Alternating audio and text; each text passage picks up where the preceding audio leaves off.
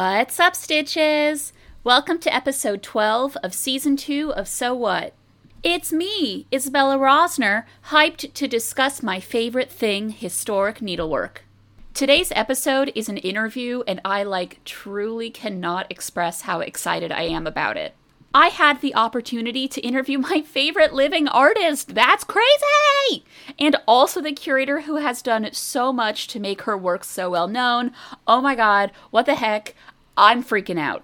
Making this podcast has really been such a joy, and this moment is, to be honest, my personal and professional peak. Holy moly. The interview this week is with artist Bisa Butler and curator Erica Warren. A dream come true! My god. Bisa Butler is a textile artist known for her bright, vibrant, quilted portraits that celebrate Black life.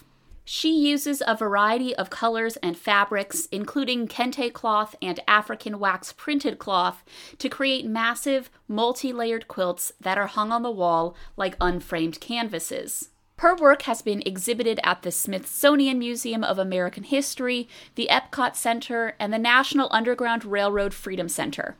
Her first solo exhibition, Bisa Butler Portraits, is up now at the Art Institute of Chicago and was co-curated by Michelle Weege and Erica Warren. Erica Warren is Associate Curator of Textiles at the Art Institute of Chicago. Among her research interests are the City of Chicago's role in the Good Design exhibitions and the unbounded material practices of contemporary artists working with textiles. She's worked on many exhibitions, including Weaving Beyond the Bauhaus, Super/Natural, Textiles of the Andes, and Music and Movement, Rhythm in Textile Design. I was lucky enough to be put in touch with Bisa and Erica via Melinda Watt, one of the wonderful curators I interviewed last episode. Now, let me talk a bit more about Bisa's exhibition, Bisa Butler Portraits, which is up now at the Art Institute of Chicago. It was co-curated and organized by Michelle Weege of the Katonah Museum of Art in Katonah, New York, and Erica Warren of the Art Institute. The exhibition is open now and is up until the 6th of September 2021. It includes over 20 of Bisa's quilted portraits alongside masterworks like Romar Bearden's collages and Gordon Parks's photographs. Accompanying the exhibition is a beautiful, and when I say beautiful, oh my god, do I mean it, it is so pretty. It's amazing. A beautiful catalog with the most stunning images and great essays. And I would wholeheartedly recommend buying a copy because it is so excellent. Really, I can't say that enough.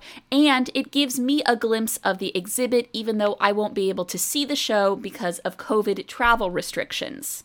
So if you can't get to Chicago, I would recommend getting the catalog so you can get a little bit of the exhibition feel for yourself because, hot damn, you can tell I am really out here screaming about it. I can't get over it. As you can tell, I'm very excited to interview Bisa and Erica together so we can all learn more about the collaboration between textile artist and textile curator. Now, before I begin the interview, I gotta do my classic social media spiel. Images of what we discussed today are on the So What social media pages at So What Podcast on Instagram, Twitter, and Facebook. And they're also on our website at sowhatpodcast.com. That's SEWWHATPODCAST.com. I will also link to more information about Bisa, Erica, the Art Institute exhibition, and the catalog on all of those pages. So go check that out and follow and get into it. Now, without further ado, here's the interview. Hello, we are here. So, Bisa, what was your path to becoming a textile artist who tells the story of African American life? And this is a big question, perhaps. Can you tell me a bit more about your artistic process? My path to becoming a textile artist really started at home. My mother and my grandmother, like a lot of women in the 70s style women, had a sewing room. And so they had regular jobs. My mom was a French teacher, but she was always sewing fashionable clothing, like how to wear Christian Dior without Christian Dior money. And she inherited that from my grandmother. And I loved art. I was a super creative kid. So I'm in school for art. I went to Howard University And those two things just, like traditional art programs, especially in the 90s, unless you were at a school that had a really strong fibers, like if you had a fibers faculty or some sort of person who pushed that, that was not a part of the standard. You know, when you went into art school, you had to have drawing. You either were majoring in drawing, painting, sculpture, mixed media. And I think they were starting to get into some students who wanted to do like a performance art, sort of like a multi-layered. But there was no fibers content at Howard University. So I had one particular professor, Al Smith. He looked at me one day and I was wearing all kinds of funky prints that I had sewn myself. And he was like, why are you not combining your clothing with your artwork? Like I told him I was struggling. He didn't say that, but I felt my paintings were very like, whatever the professor asked for, you know, paint a still life. There I had my boring still life. Paint a landscape. There was a landscape. Or paint the model in the room. I painted very realistically, whatever the model looked like photorealistically. So I couldn't figure out where was me in that equation besides following directions. And I could copy anybody. I loved Lois Maye Jones. I loved the way she had these African symbolism with her artwork. And so she had this sort of abstract African sculptures who certain features might be exaggerated for a particular meaning. And then she was combining that with her like education that she got in Paris. But I didn't know how to synthesize those things into not copying Lois Jones and not copying whoever we were looking at. We looked at Jacob Lawrence all the time, Palmer Hayden, Alma Thomas, William H. Johnson. I knew all these names and people, but didn't know who I was. And it was only until I started adding in fabric that I was able to like express my feeling towards art. What is it that I want to say? One of my friends was trying to assist me at one point. I remember her putting her head down and she was like, she's like, your process. She was like, I just had to get that out. Okay, tell me what you need me to do. She just had to scream because I'm used to doing it, but I think I start out like a lot of artists though. I use photographic references. I love vintage photography. I grew up like a child of the 70s. We had black and white TV. And so like, I can't recall, it was something like 1978. All of a sudden, all the TVs were color. Like I kind of remember that transition. So I grew up looking at black and white TV and thinking nothing was wrong with that. They didn't look gray to me. I knew they weren't, you know, like I knew Elvis's skin was not like gray and black. You automatically replace the colors. So when I look at black and white images, it helps me replace the colors with what I imagine them to be. And I create a sketch from that image. And I'm drawn to images of Black people, African-American people, because I grew up looking at my grandmother's photos. So I didn't initially set out like I'm only going to create artwork of Black people, but I was really just creating images of my grandmother's people. Her aunt, she had an aunt. It was a Victorian photo woman. She had like the high neck blouse and the mutton sleeves and the tiny, tiny corseted waist and these beautiful lace gloves. And this was taken in New Orleans sometime, who knows, maybe 1900 or something, or maybe it was like 18 something. I really don't know. And I said, Grandma, well, who's that? And she said, oh, that's Mammy Round Yonder. And I was a Northern child. I grew up in New Jersey. My father's from Ghana. So I don't call anybody Mammy. So I didn't really get that her name wasn't actually Mammy. And we also don't say somebody's round yonder. So I used to say it all together, Mammy Round Yonder, like that's a name, not realizing until I was much older that she just meant that was an auntie who lived around the corner. I would also have no idea. Right. Mammy Round Yonder was the name. And then as I got older and I started putting those things together, realizing that my grandmother didn't remember that woman's name because she was a little girl and called her Mammy Round Yonder. And that's what we called her. So that curiosity meant that I wanted to recapture who was Mammy Round Yonder. I make a sketch on paper, that paper becomes my pattern, and I cut out the shapes in fabric. And then I just start layering from there. So like all the base are just big chunks. Like I might just have like one bright orange arm. And then everything else on top of that is organically thought out. Me looking at the photo and looking at how do I want to translate the light tones. If I was doing my hand, like, you know, how am I going to translate the little knobby bone on my wrist or like my tendons? What color do I want to use for that? And so that can be, if the base is orange, it's funny, like it's bright outside today. So like my color choices will be organic too. It depends on how I'm feeling or how I'm feeling about the subject himself. Am I trying to make it lively and exciting, or do I want to make this person more somber? So I'm thinking more about mood and not really about like what color are they, what skin tone are they, what is the mood? And so that process can take me about 2 weeks. When I calculate, it's about like 100 to 200 hours on a person. Wow. Like an eye alone, I was working on an eye last night. It was well beyond though, because I was like really trying to get detail, but it must have taken me about 6 hours to sort and cut. Because the pieces, like, you know, if you say the eye is this big, let's say it's a big piece. If the eye is that big, then every part on top, I mean, even the lashes, it's just getting smaller and smaller and smaller and smaller. As I'm cutting it, it's layered, but the fabric is so thin itself. It's not really thick. It's really light. I'm using silk and cotton and lace. Last night I was using some black lace for eyelashes.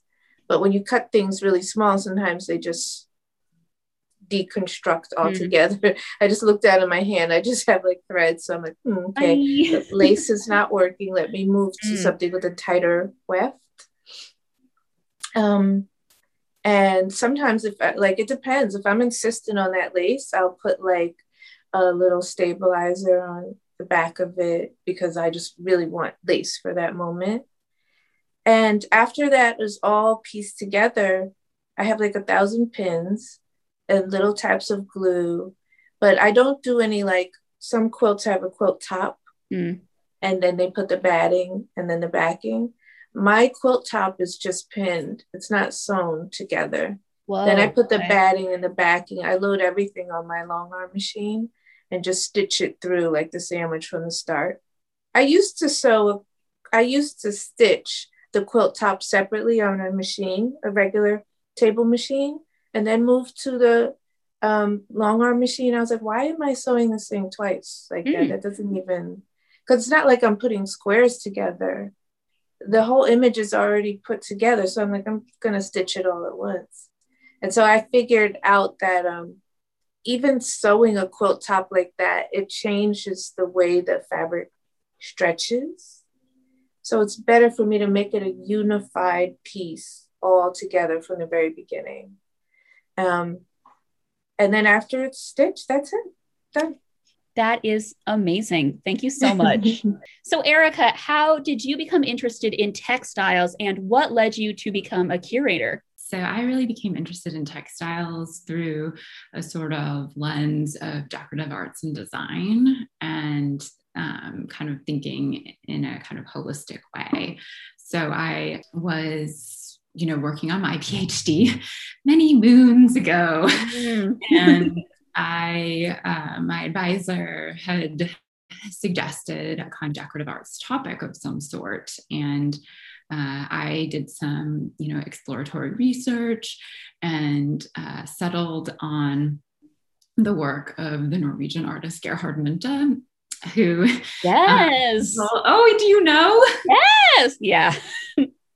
Okay, so he is not super well known, but he was a landscape painter, and then towards the end of the 1880s, he started to paint these watercolors, which were then used as cartoons for tapestries, and there was a really kind of interesting body of scholarship about his work and its participation in nationalism and internationalism in this moment in the late 19th century and really the turn of the century as well. And so thinking about, his work and his tapestries and really his broader engagement with the decorative arts, for my dissertation, this was the kind of crux of it, and thinking about this kind of narrative of modernity, that really pushed me towards textiles. And in terms of becoming a curator, I think I was very fortunate to have a curatorial internship at the Minneapolis Institute of Art. And so I had really strong mentors there, and had a lot of, exciting opportunities to work with the collection and on kind of installations, and just get like a little bit of insight into kind of the day-to-day. And that really set me further on my path. So I had a curatorial fellowship at the Philadelphia Museum of Art, and also worked there as a research assistant. And through my work with the American Art Department as a research assistant, I became more familiar with kind of more contemporary textile-based practices, particularly like the work of Sheila Hicks. And then that really kind of, made me want to focus even more on the kind of like realm of textiles. Love that. And that leads so well into the next question, because you just mentioned contemporary textile practices. Speaking of textile practices and their, what's happening now, your collaboration, Dream Team, I hope, mostly I say that because I'm really obsessed with both of you in a nice, friendly way.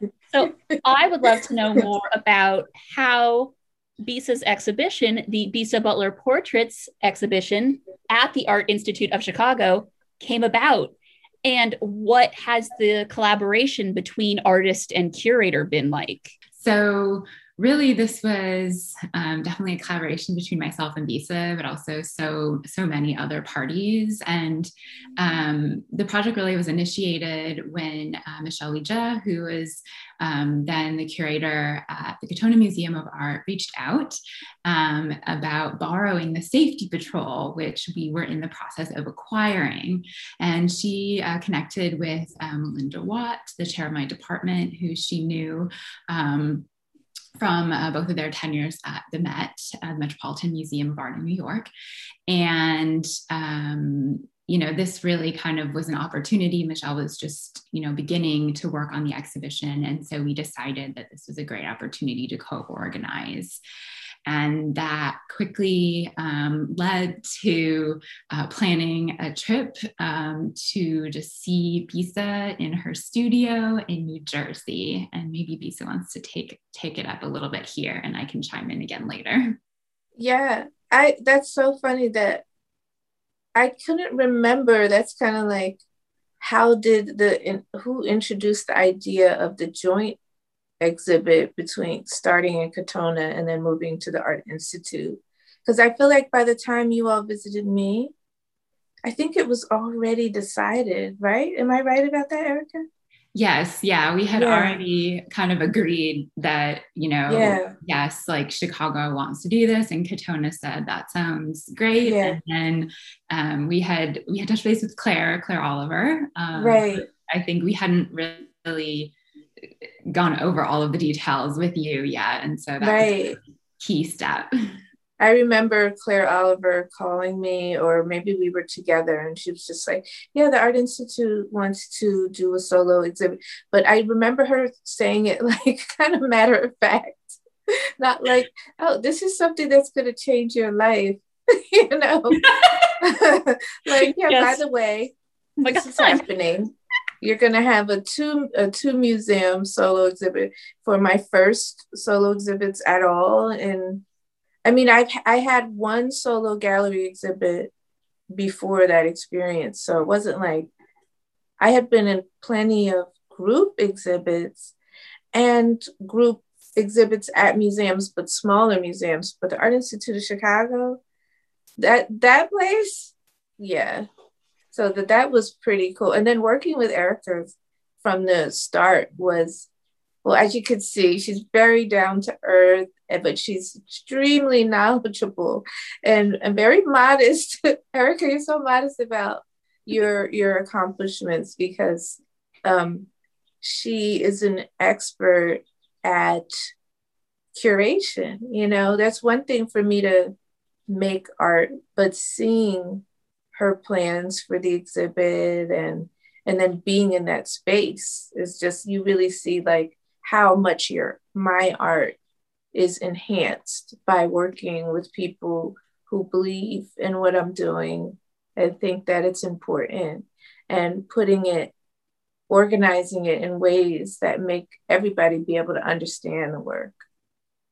And so that has been like remarkable. Both Erica and Michelle Weegee, like as far as they're working with curators who respect you and listen to you, like little things like my grandmother's name was Violet. So like Erica and her team at the Art Institute, they were coming up with what color the walls should be for the exhibit. And so they were just showing me the samples and they just bust out with all this violet. They were all hues of violet. And it was not like, I think I said I liked blue. I mean, they did ask like, what colors do you like, but that they leaned towards the purples. It's just being really intuitive about how to best show off what they are doing in the museum as putting the work in a historical context. And then let me not skip over the addition of all these masterworks they've put in. I think Erica, I think you guys, the way you say things to me, I need like trumpets. Erica announces that, like, yeah, you know, we're going to get some Gordon Parks pieces in the show and some Romare Beardens and, you know, plural on these things. And to me, I'm like, wait, what? Like, these people are my little idols of art that I've been looking at forever. So to be able to have my artwork next to Gordon Parks' photography in this like violet shaded gallery setting lets me know what it is to work with an institution and individuals who really are really truly listening to you and supporting what you're doing. I love that. That is so amazing. That's the dream. Congratulations to you both and everybody that was involved. Bisa, what is your favorite work of your own, if it is possible to pick just one? And Erica, what is your favorite work of Bisa's, if it is possible to pick just one? If it's not, just list if you want to. I'm here. I'm ready.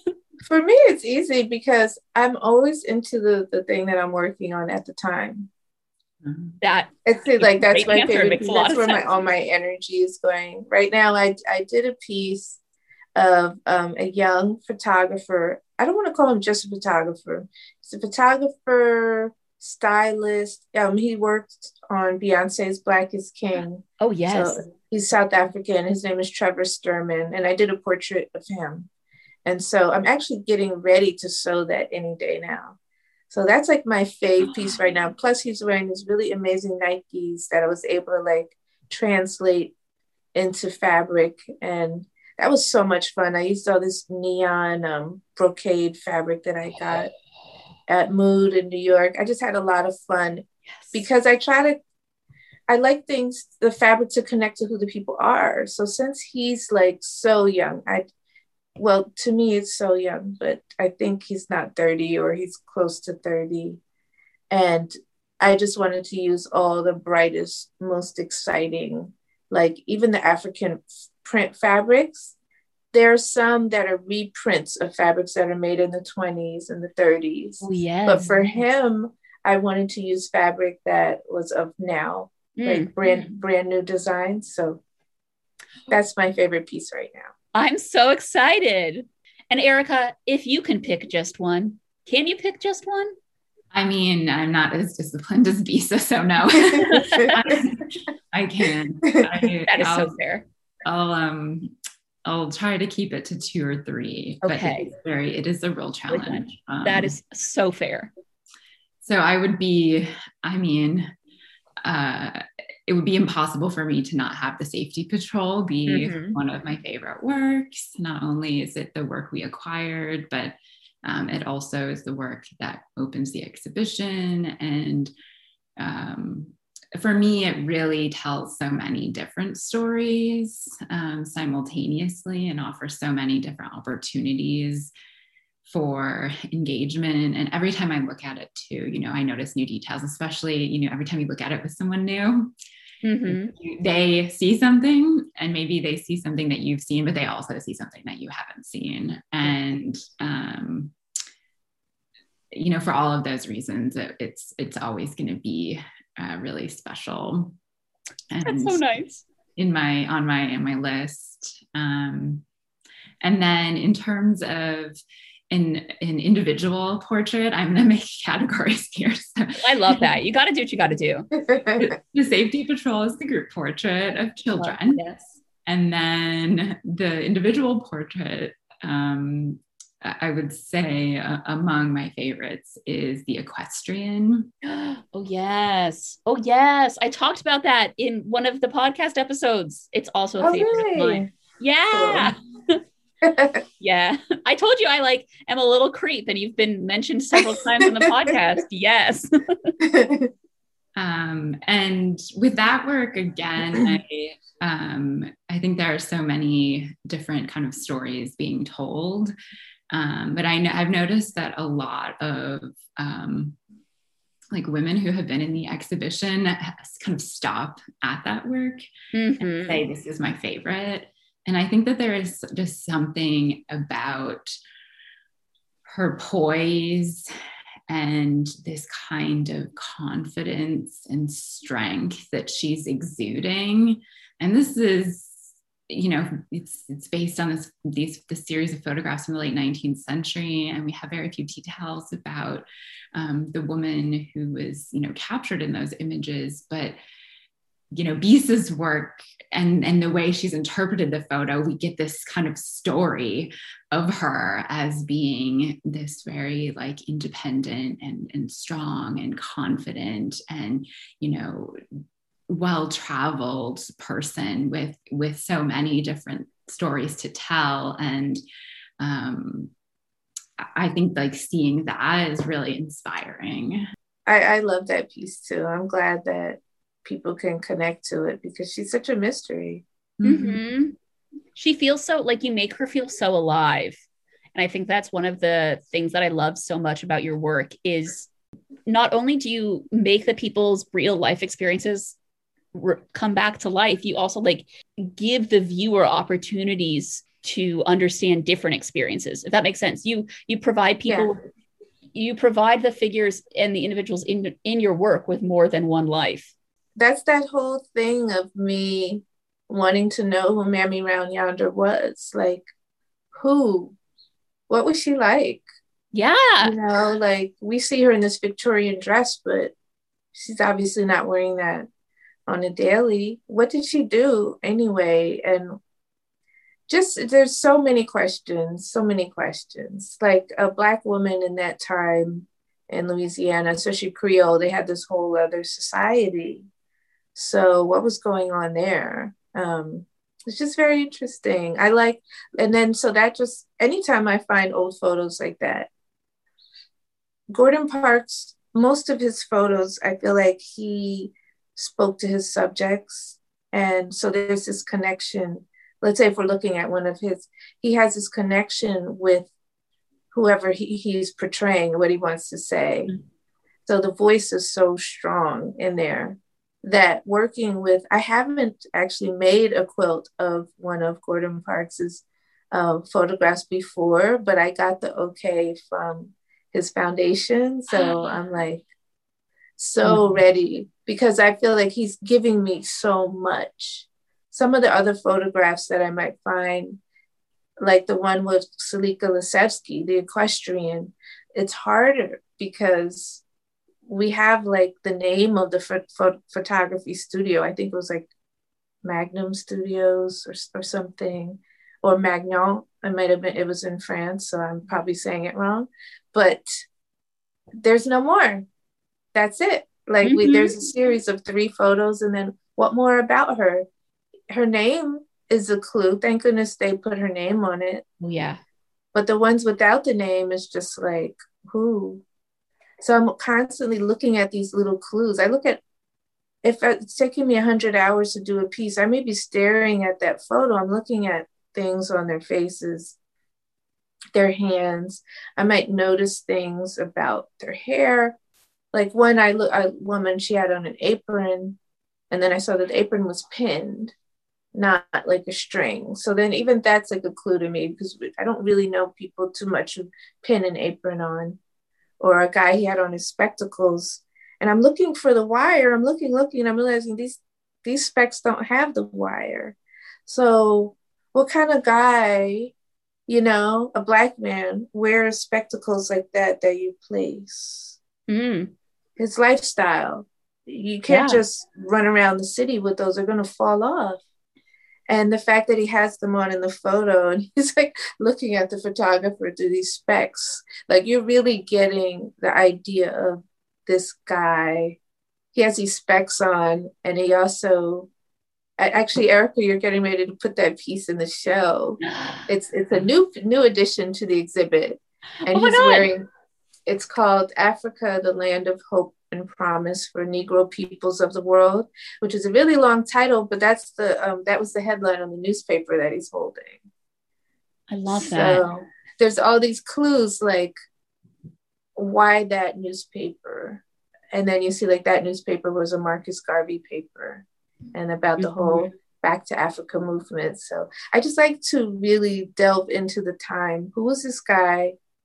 He wasn't holding that paper in the original photo. I'm just saying, like, this man with these specs, you start thinking about what kind of person wears spectacles like that? And what is his lifestyle? It was only after I did the piece, his name was on it, Emmett Scott, on the photo, and the date, I think it was 1918. So I should have researched it ahead of time. I did not. He was holding a bunch of papers. So I decided to make it a newspaper. After I did the piece, I did the research. It was like on my machine. And I see that he was a former janitor who worked his way up to become a journalist and then founded his own newspaper. So he was meant to have a newspaper in his hands. And he is the type of guy who would look down his spectacles in a very disapproving manner at us, and primarily, I think, at me for not doing the research while I was working on the piece. It worked out well for you, though. Yes. You read, you like saw the real him. Yeah. Wow. Yeah. I love that. You fill in the gaps in these narratives in a way that I am like obsessed with, because I think one of the reasons why I love studying needlework specifically is because often it comes with hints, right? Like sometimes it will have a name or a teacher's name or a date or a place, and it has all of these clues to find this person. And I think one of the joys of textiles and researching these things that we use all the time and that we surround ourselves with is that it's like piecing together a puzzle, and a lot of the clues are there, but like not quite. And I think one of the reasons why I love your work is because there are even fewer pieces of the puzzle there, but you're adding to the puzzle, and you're getting us closer to the finished puzzle. Is there a better word for that? I was like, let's end this thought nicely. Finished puzzle. Yeah. So, this is the Hyping Up Bisa Butler corner. That work is just like so brilliant because he, Emmett Scott founded a newspaper in, I believe it was like 1893, and Marcus Garvey didn't establish his newspaper until 1917. And the fact that Bisa puts Garvey's newspaper in, Scott's arm, like the two of them had very similar kind of philosophical ideas about, empowerment of Black Americans through kind of economic means within capitalism and kind of empowering and supporting Black owned businesses, and saw this as like a real way forward in a deeply segregated America for, Black Americans to like find success and fulfillment and really like economic opportunities. So that connection for me, as I was kind of learning more about Scott, was just like mind blowing. What are both of your favorite needleworked objects, or just a single object that is not your own work? I'll just say among my favorites. So I've been spending a lot of time thinking about kind of quilts and decorative objects that are made in the crazy quilt style. Oh yes. And I part of this fascination was precipitated by a parlor throw done in this fashion that entered the Art Institute's collection as a gift in 2017. And it's this very beautiful example that the central field is entirely irregular and largely comprised of bits of lengths of ribbon. Ooh. That have been, carefully pieced together to form this kind of rectangular central field that then is bordered in this beautiful blue velvet. And then the velvet itself has this really lovely floral applique that is like quite three-dimensional, particularly these wonderful hyacinths that kind of are domed. And then, the piecing itself and all of these saved, bits of ribbon, or maybe just, someone decided, I have all of this ribbon, I'm going to make this parlor throw. Yeah. But the piecing together of it in this entirely irregular fashion, and then the embroidery that goes along the edges and then is also used to kind of embellish some, there are some pieces of velvet and other fabrics, silk fabrics in there as well. The embroidery, the variety of stitches and different kind of motifs, anything from like a kind of suggestion of like a Japanese fan to just kind of a lovely floral vine. It's just astonishing when you study this particular example.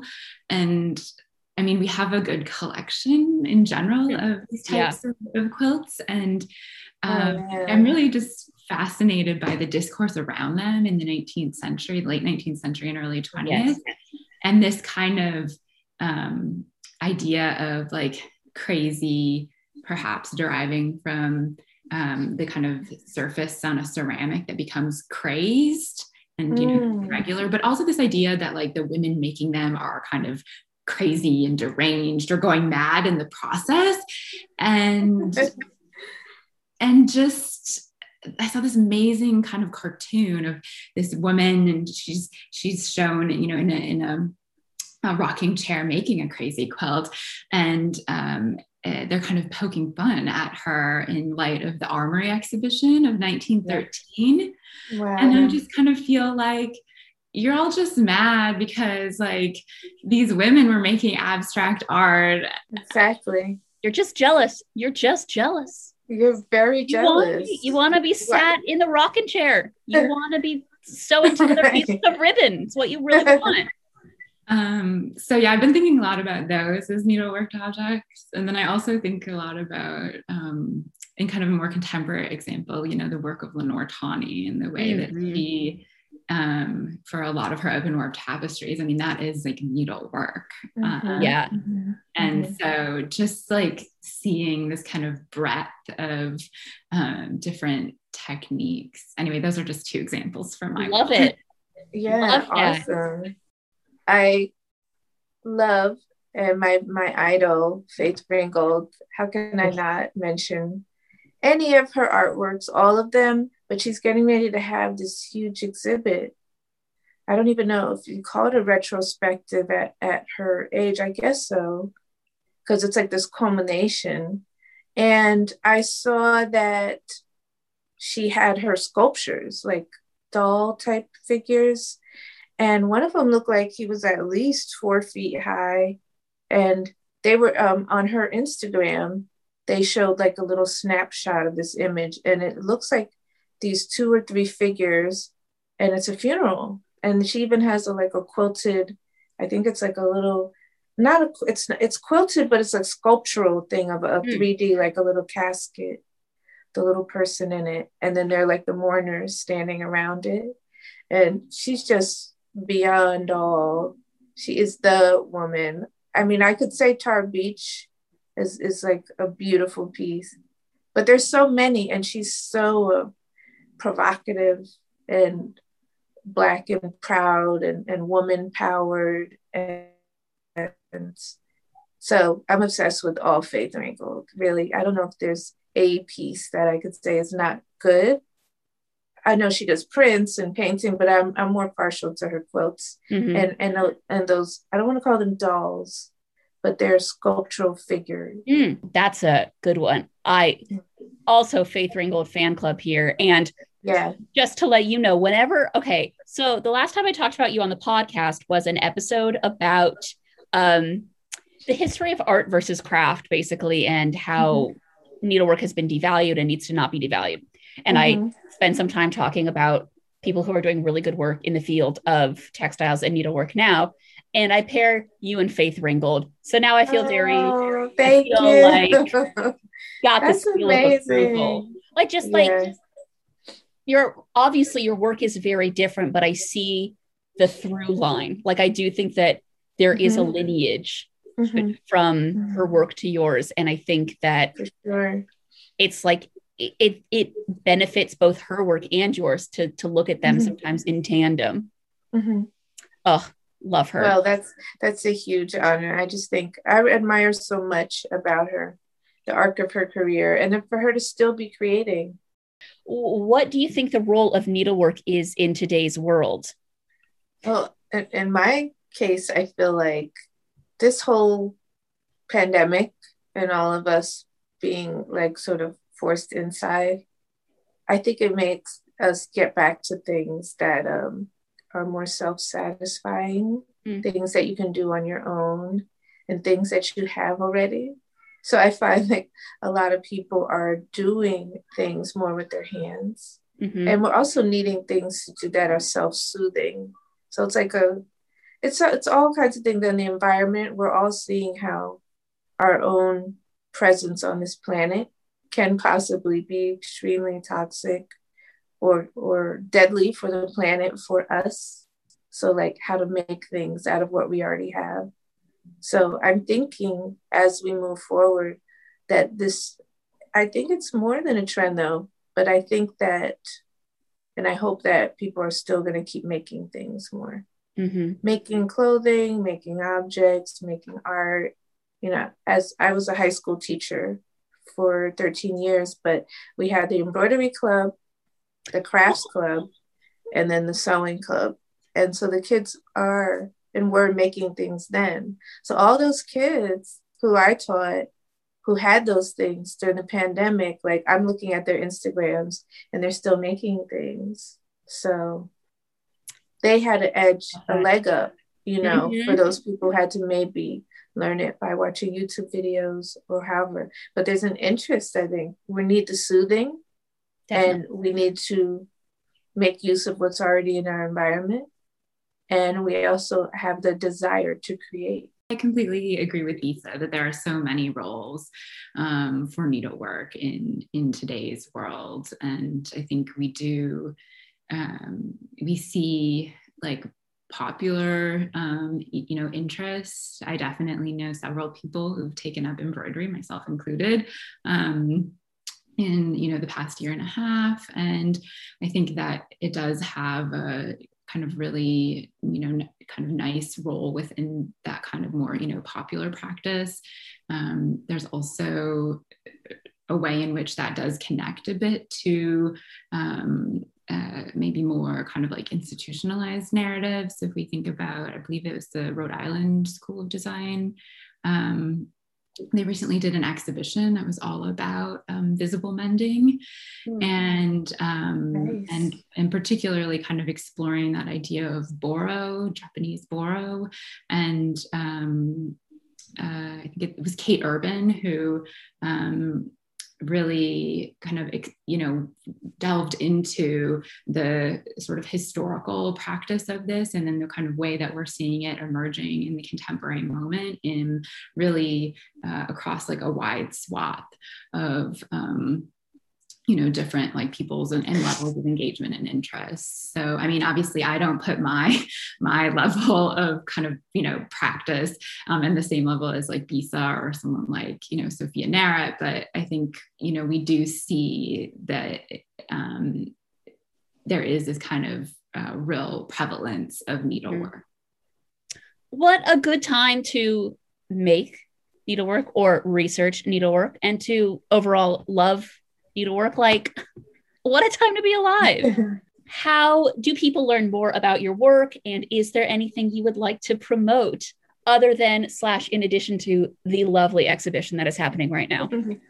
I think the exhibit at the Art Institute is the biggest thing that I have got going and have had going in a very long time. But if you want to see more of my work, you can find me at bisabutler.com and my Instagram, Bisa Butler. And I'm also on the Claire Oliver Gallery website under Bisa Butler. And yeah, I've got some exciting things coming up. Everything always is like, I feel like they're password protected. When I get the okay to announce, then I can. But for right now, please come see my exhibit either virtually or in real life until September at the Art Institute. Yes, perfect. Thank you. Erica, hit me with stuff. Well, again, certainly Bisa Butler portraits is something that I want to encourage people to see. I have a website, so if people are interested in other projects or other research interests of mine, they can check that out. It is ericawarrenphd.squarespace.com. I also maybe want to give a little bit of plug to the Scandinavian Design in the United States exhibition, which is a collaboration between the Milwaukee Art Museum and the Los Angeles County Museum of Art. And it was supposed to open last May. And I did contribute a little essay to the catalog. So thank you to Monica Obninsky, who's now at the High Museum, and Bobby Tigerman, who's at LACMA. It's a really, really good project that looks at the kind of impact of Scandinavian design on American designers and artists, and really the kind of exchange between the two. And these ideas of like exchange and networks of relationships are really something that fascinates me and shape the kind of my approach to just research. Thank you both so much for this opportunity. I've expressed this to both of you, how mind-bogglingly exciting and what a big deal this is for me. So thank you for this opportunity. And thank you both for collaborating to make the most wonderful exhibition. Thank you. Thank you so much. I've had so much fun chatting with both of you today. There we are, one of the most exciting interviews of my whole dang life. Please know, and I'm sure you can tell, that I was internally screaming that whole time, and I'm still screaming now. It is deeply surreal to interview my favorite living artist and the curator who has exhibited her work. Like, honestly, please pinch me. What the heck? What a time to be alive and to be able to watch as Bisa celebrates Black life in the most beautiful, vibrant, evocative way. And all through color and stitch, textiles continue to be just the best, and I know you agree or else you wouldn't be here. Thanks for being in the Textile Fan Club with me. And thanks to Erica and Bisa for the opportunity to interview them. I'm immensely grateful. Now go out and stitch some stories and go see Bisa's exhibition at the Art Institute if you can, or at least buy the book because wowee, what a treat and what a joy. Bye!